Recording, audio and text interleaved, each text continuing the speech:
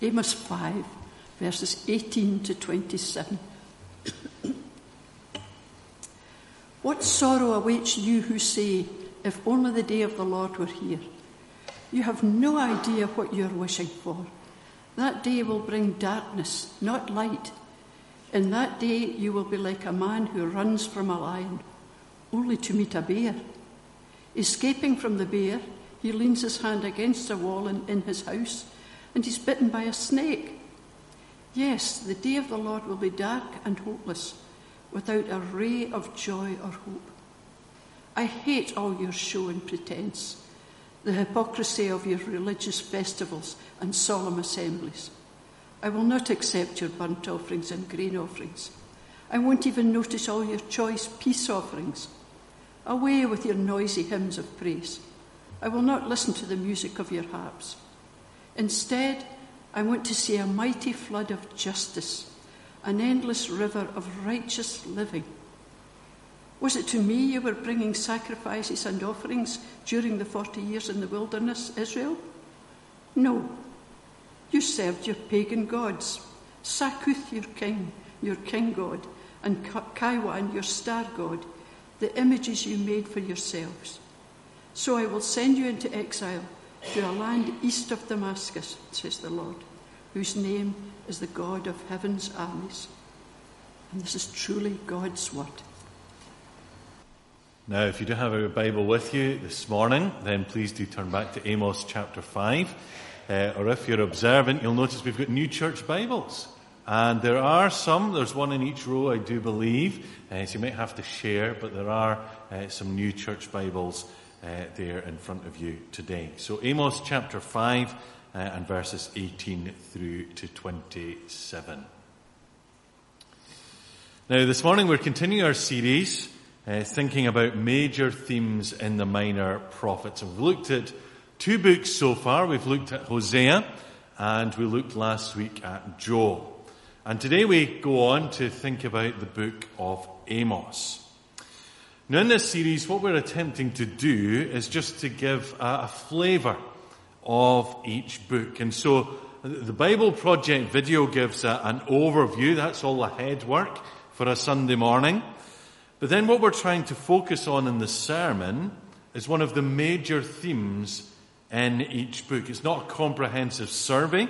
Rather, it's just one theme that we are picking up on. Now, in the book of Hosea, we thought about the heart of God. That though he is so holy and so awesome, that he's also slow to anger. And he's abounding in steadfast love. And we thought about how God longs for us to come to him. Now, last week in the book of Joel, we thought about the idea of repentance. That though the day of the Lord is coming, that there is still time to repent. And last week we thought about how one of the key phrases in the book of Joel was that the people were not just to tear their clothes, but they were to tear their hearts. In other words, they were to be sincere and honest about their repentance. That it wasn't just to be surface level, but it was to be real. Now today in the book of Amos, we have a longer book, but again there are themes of judgment, of the consequences for sin, and there's also the glimmer of hope at the end of the book of Amos as explained in the video. And it's interesting. If you look at a lot of the books of the minor prophets, you'll see just this glimmer of hope just right at the end. And then we finish with the book of Malachi. And then what happens? Well, there's silence for 400 years. But then, who comes? Jesus comes. It's all pointing towards him.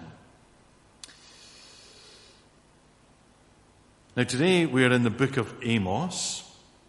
And what I want to focus on is what we find in chapter 5.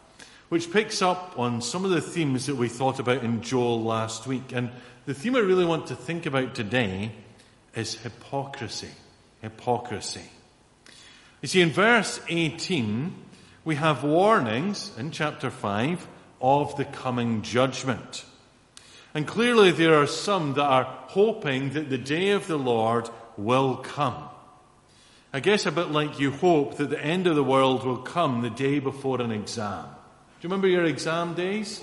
Remember that? It's exam time now. Many pupils are doing their national fives and their hires. But surely you remember being back at school and having an exam the next day that you didn't really like or you really had not prepared for. And you just, God, will the end of the world please come?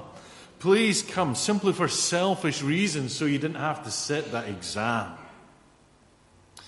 And in many ways, what we find here in Amos chapter 5 is that those who are hoping for the day of the Lord are only hoping for it for selfish reasons. They don't really want to serve the Lord, but rather they don't want to suffer. They want the gain without the pain. Sometimes we try to get fitter in our lives, don't we? But the reality is you can't get fit without being disciplined and going through the pain barrier. If you want to gain, you've got to go through the pain. But the Israelites don't want to do this. They just want the day of the Lord to come so that they do not suffer. But the Lord shows the folly of this, because as we see in this chapter, the day of the Lord will bring darkness, not light. And the tragedy of this is shown by what happens. That the Israelites will be like a man who runs from a lion only to meet a bear, and then escaping from the bear, he leans his hand against his wall in his house, the house being somewhere that the person should be safe, and what happens? They're bitten by a snake. Now that would be amusing if it wasn't so tragic. Because that's a bad day, isn't it? Been chased by a lion and thinking, oh, I've escaped the lion. Chased by a bear, oh, I've escaped the bear. I'm now in my house, I'll just rest against this wall. And you're bitten by a snake. That's horrendous, isn't it?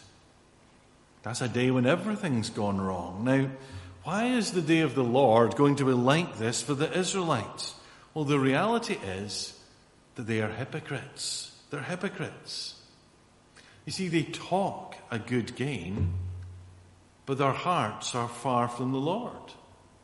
That's the reality. On the surface, things look good. The Israelites are having their religious festivals. They're having their solemn assemblies. They're making the right sacrifices. They've got burnt offerings, grain offerings, peace offerings. All these things are happening.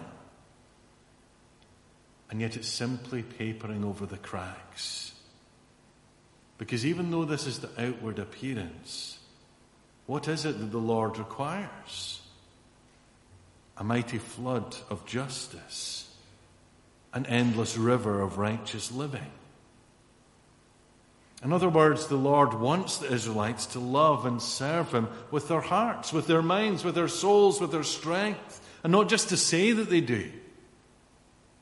Now, of course, this might remind us of one of the other minor prophets, Micah, who famously wrote this, and what does the Lord require of you? But to act justly, to love mercy, and to walk humbly with your God. And it might also remind us of the book of James in the New Testament, which we looked at not that long ago, which is all about faith and deeds. Because, of course, true faith, it affects our whole lives, doesn't it? You see, as the Lord makes clear, even though back in the time of Moses, that in the desert, the Israelites said they were making sacrifices to the Lord, actually they were doing so whilst worshipping idols in their hearts. They were hypocrites. Now, how do we relate to this passage today? Well, sadly, very easily, don't we? You see, individually and corporately, we can fall into hypocrisy. Falling into the trap of doing things for show rather than being motivated by a sincere heart. You see, there's a place, isn't there, for self-examination and introspection. There's a place for making sure that our hearts are in the right place and that we're not just going through the motions in our faith. You see, we can fall into the trap, can't we, of outwardly being religious, whilst on the inside we're withering away. We can go to prayer meetings and to church services, and yet our spiritual life is truly non-existent. And this is the warning. This is what the Lord is saying to the Israelites. Where are you in your relationship with me? And that's what the Lord is saying to us today. Where are you in your relationship with me? Where are you truly? You see, it's not how you present yourself on a Sunday morning. It's how you present yourself on a Monday morning, or a Thursday evening, or a Saturday night. That's a true test of where you are in your faith. Where are you truly? What do you really spend your time thinking about? Do you spend it thinking about yourself? About your own pleasures? Or do you spend it thinking about the Lord?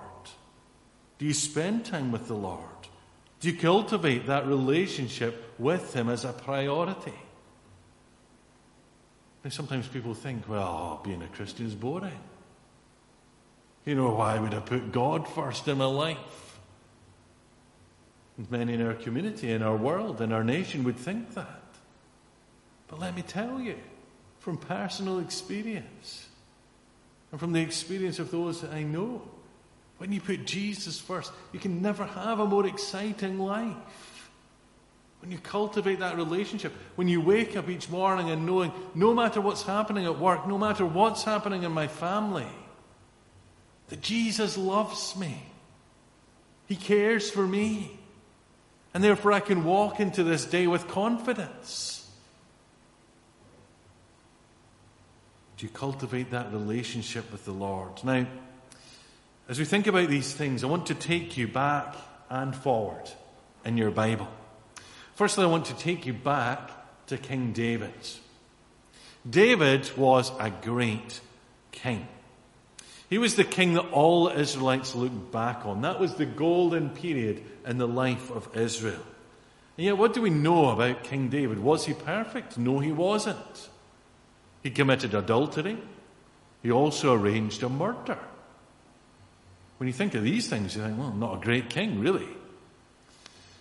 But in Psalm 51, which is a psalm of repentance, which David wrote, what does David write to the Lord? He says, "You do not desire a sacrifice, or I would offer one. You do not want a burnt offering. The sacrifice you desire is a broken spirit. You will not reject a broken and repentant heart, O God." So you see that David is saying here that God doesn't want our sacrifices and offerings when they don't come from a place of repentance, when they don't come from a contrite heart. And then moving forward into the New Testament, what does Jesus speak about in Luke chapter 13?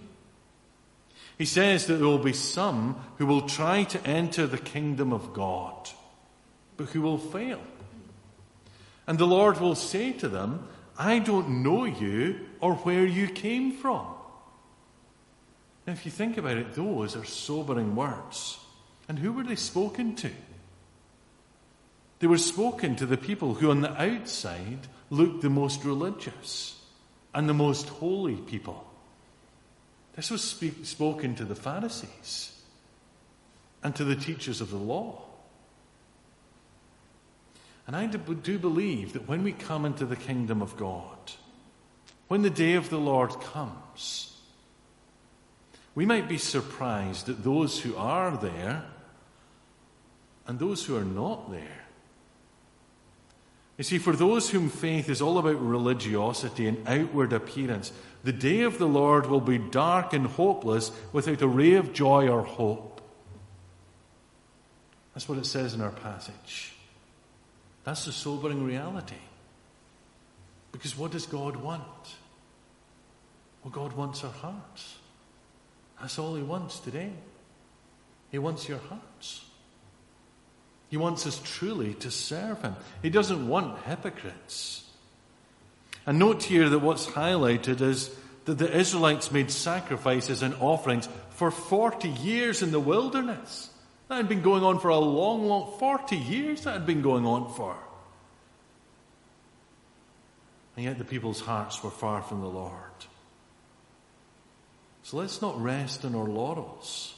Let's not rest on our faith from the past, our years of service in the past, thinking, it's okay, I've got plenty of things, just in the bank. It's fine, I'm okay. Because the question is, if the day of the Lord comes, where is our heart? Are we like whitewashed walls, look good on the outside but crumbling away on the inside? Or are we truly repentant before God? Now please note here, this is not about being perfect. We're all imperfect. But it's all about serving the Lord with our heart, soul, mind, and strength. And about repenting when we get it wrong. It's about the inside, not the outside. So let's not be hypocrites. But let's truly serve the Lord as He's called us to do. Wonder if you recognize this man. It tells you who it is. It's the memoir of Robert Murray McCheyne. Robert Murray McCheyne was a minister in the 1800s, and he died at the age of 29 in 1843. He was a minister for roughly 6 years. Became a minister when he was 22, and yet he's still remembered. And there's a church named after him in Dundee where he ministered. Now, why is that? Why is Robert Murray McCheyne remembered? He's remembered because of his focus upon personal holiness. You see, sometimes we think of introspection and holiness, and all we think that is about looking inwards and seeing our own sin and seeing our own failings, and that can be greatly discouraging, can't it? Now, there's a place for that. Don't misunderstand me here. We need to look inwards to say, look, I'm a sinner before you, Lord God, and I need to repent. But Robert Murray McCheyne was greatly influenced by a man called Thomas Chalmers. And Chalmers said that glimpses into the dark room of the heart alone give no good prospect. Instead, he said, we should take help from the windows, open the shutters, and admit the sun. So if you wish to look well inwardly, look well out. This is the very way to quicken it. Throw widely open the portals of faith, and in this, every light will be admitted into the chambers of experience. The true way to facilitate self-examination is to look believingly outwards. I love the language in that, but what does it mean? Well, it says, yes, look inwards. But also, as you look inwards and you see your sin and see your darkness and you repent of that, look outwards. And as you look outwards, what do you see? You see how much Jesus has done for you. You see how much Jesus loves you. And as you look in and then you look out, you invite Jesus in to spread that light within your own soul. You see how much Jesus has done for you. You see, when you understand how much Jesus loves you, when you truly understand that, what can be your true response to Him? Truly, it's only to love Him. If you truly understand the cross, then you truly love or are called to love Jesus and to say, I want to live for you. So this morning, let's not be hypocrites. Let's look inwards, see our sin, repent of our sin, so that when the day of the Lord comes, it's not a time of darkness. It's not a time of hopelessness. It's a time of light. It's a time of joy because of what Jesus has done. And our faith is in Him, in Christ alone. And when we trust in Him, then we're called to love Him first and foremost, and then to go and to love our needy world. Shall we just pray together? Let's pray. Loving Lord God, this is a challenging word to us this day. We see the hypocrisy of the Israelites, how they were making the sacrifices, doing all that was required, even singing their hymns of praise. And yet they were not doing that from a true contrite heart. They were doing everything on a surface level without truly honouring and serving you, without truly showing in their actions that they loved you, because they were not loving justice, looking out for the poor, looking out for their neighbour. Heavenly Father, in our own lives we pray that as we truly understand all that Jesus has done for us, that the day of the Lord would not be a time of fear or a time of hopelessness. But as we understand that Jesus has paid the price for our sin, past, present, and future, as we come before you in repentance and faith, that, Lord God, we would be restored from the inside out, that you would bring life to our souls, life to our hearts, so that when we repent, that we might be filled with your Holy Spirit, and that we might go into our needy world as the people you've called us to be, and that we might be consistent in our faith, that we would be the same on a Sunday morning as we are on a Monday morning, and that, Lord God, we would truly live out our lives for you. So, Lord God, speak to us through your word this day, we pray. For we pray these things in Jesus' name and for his sake.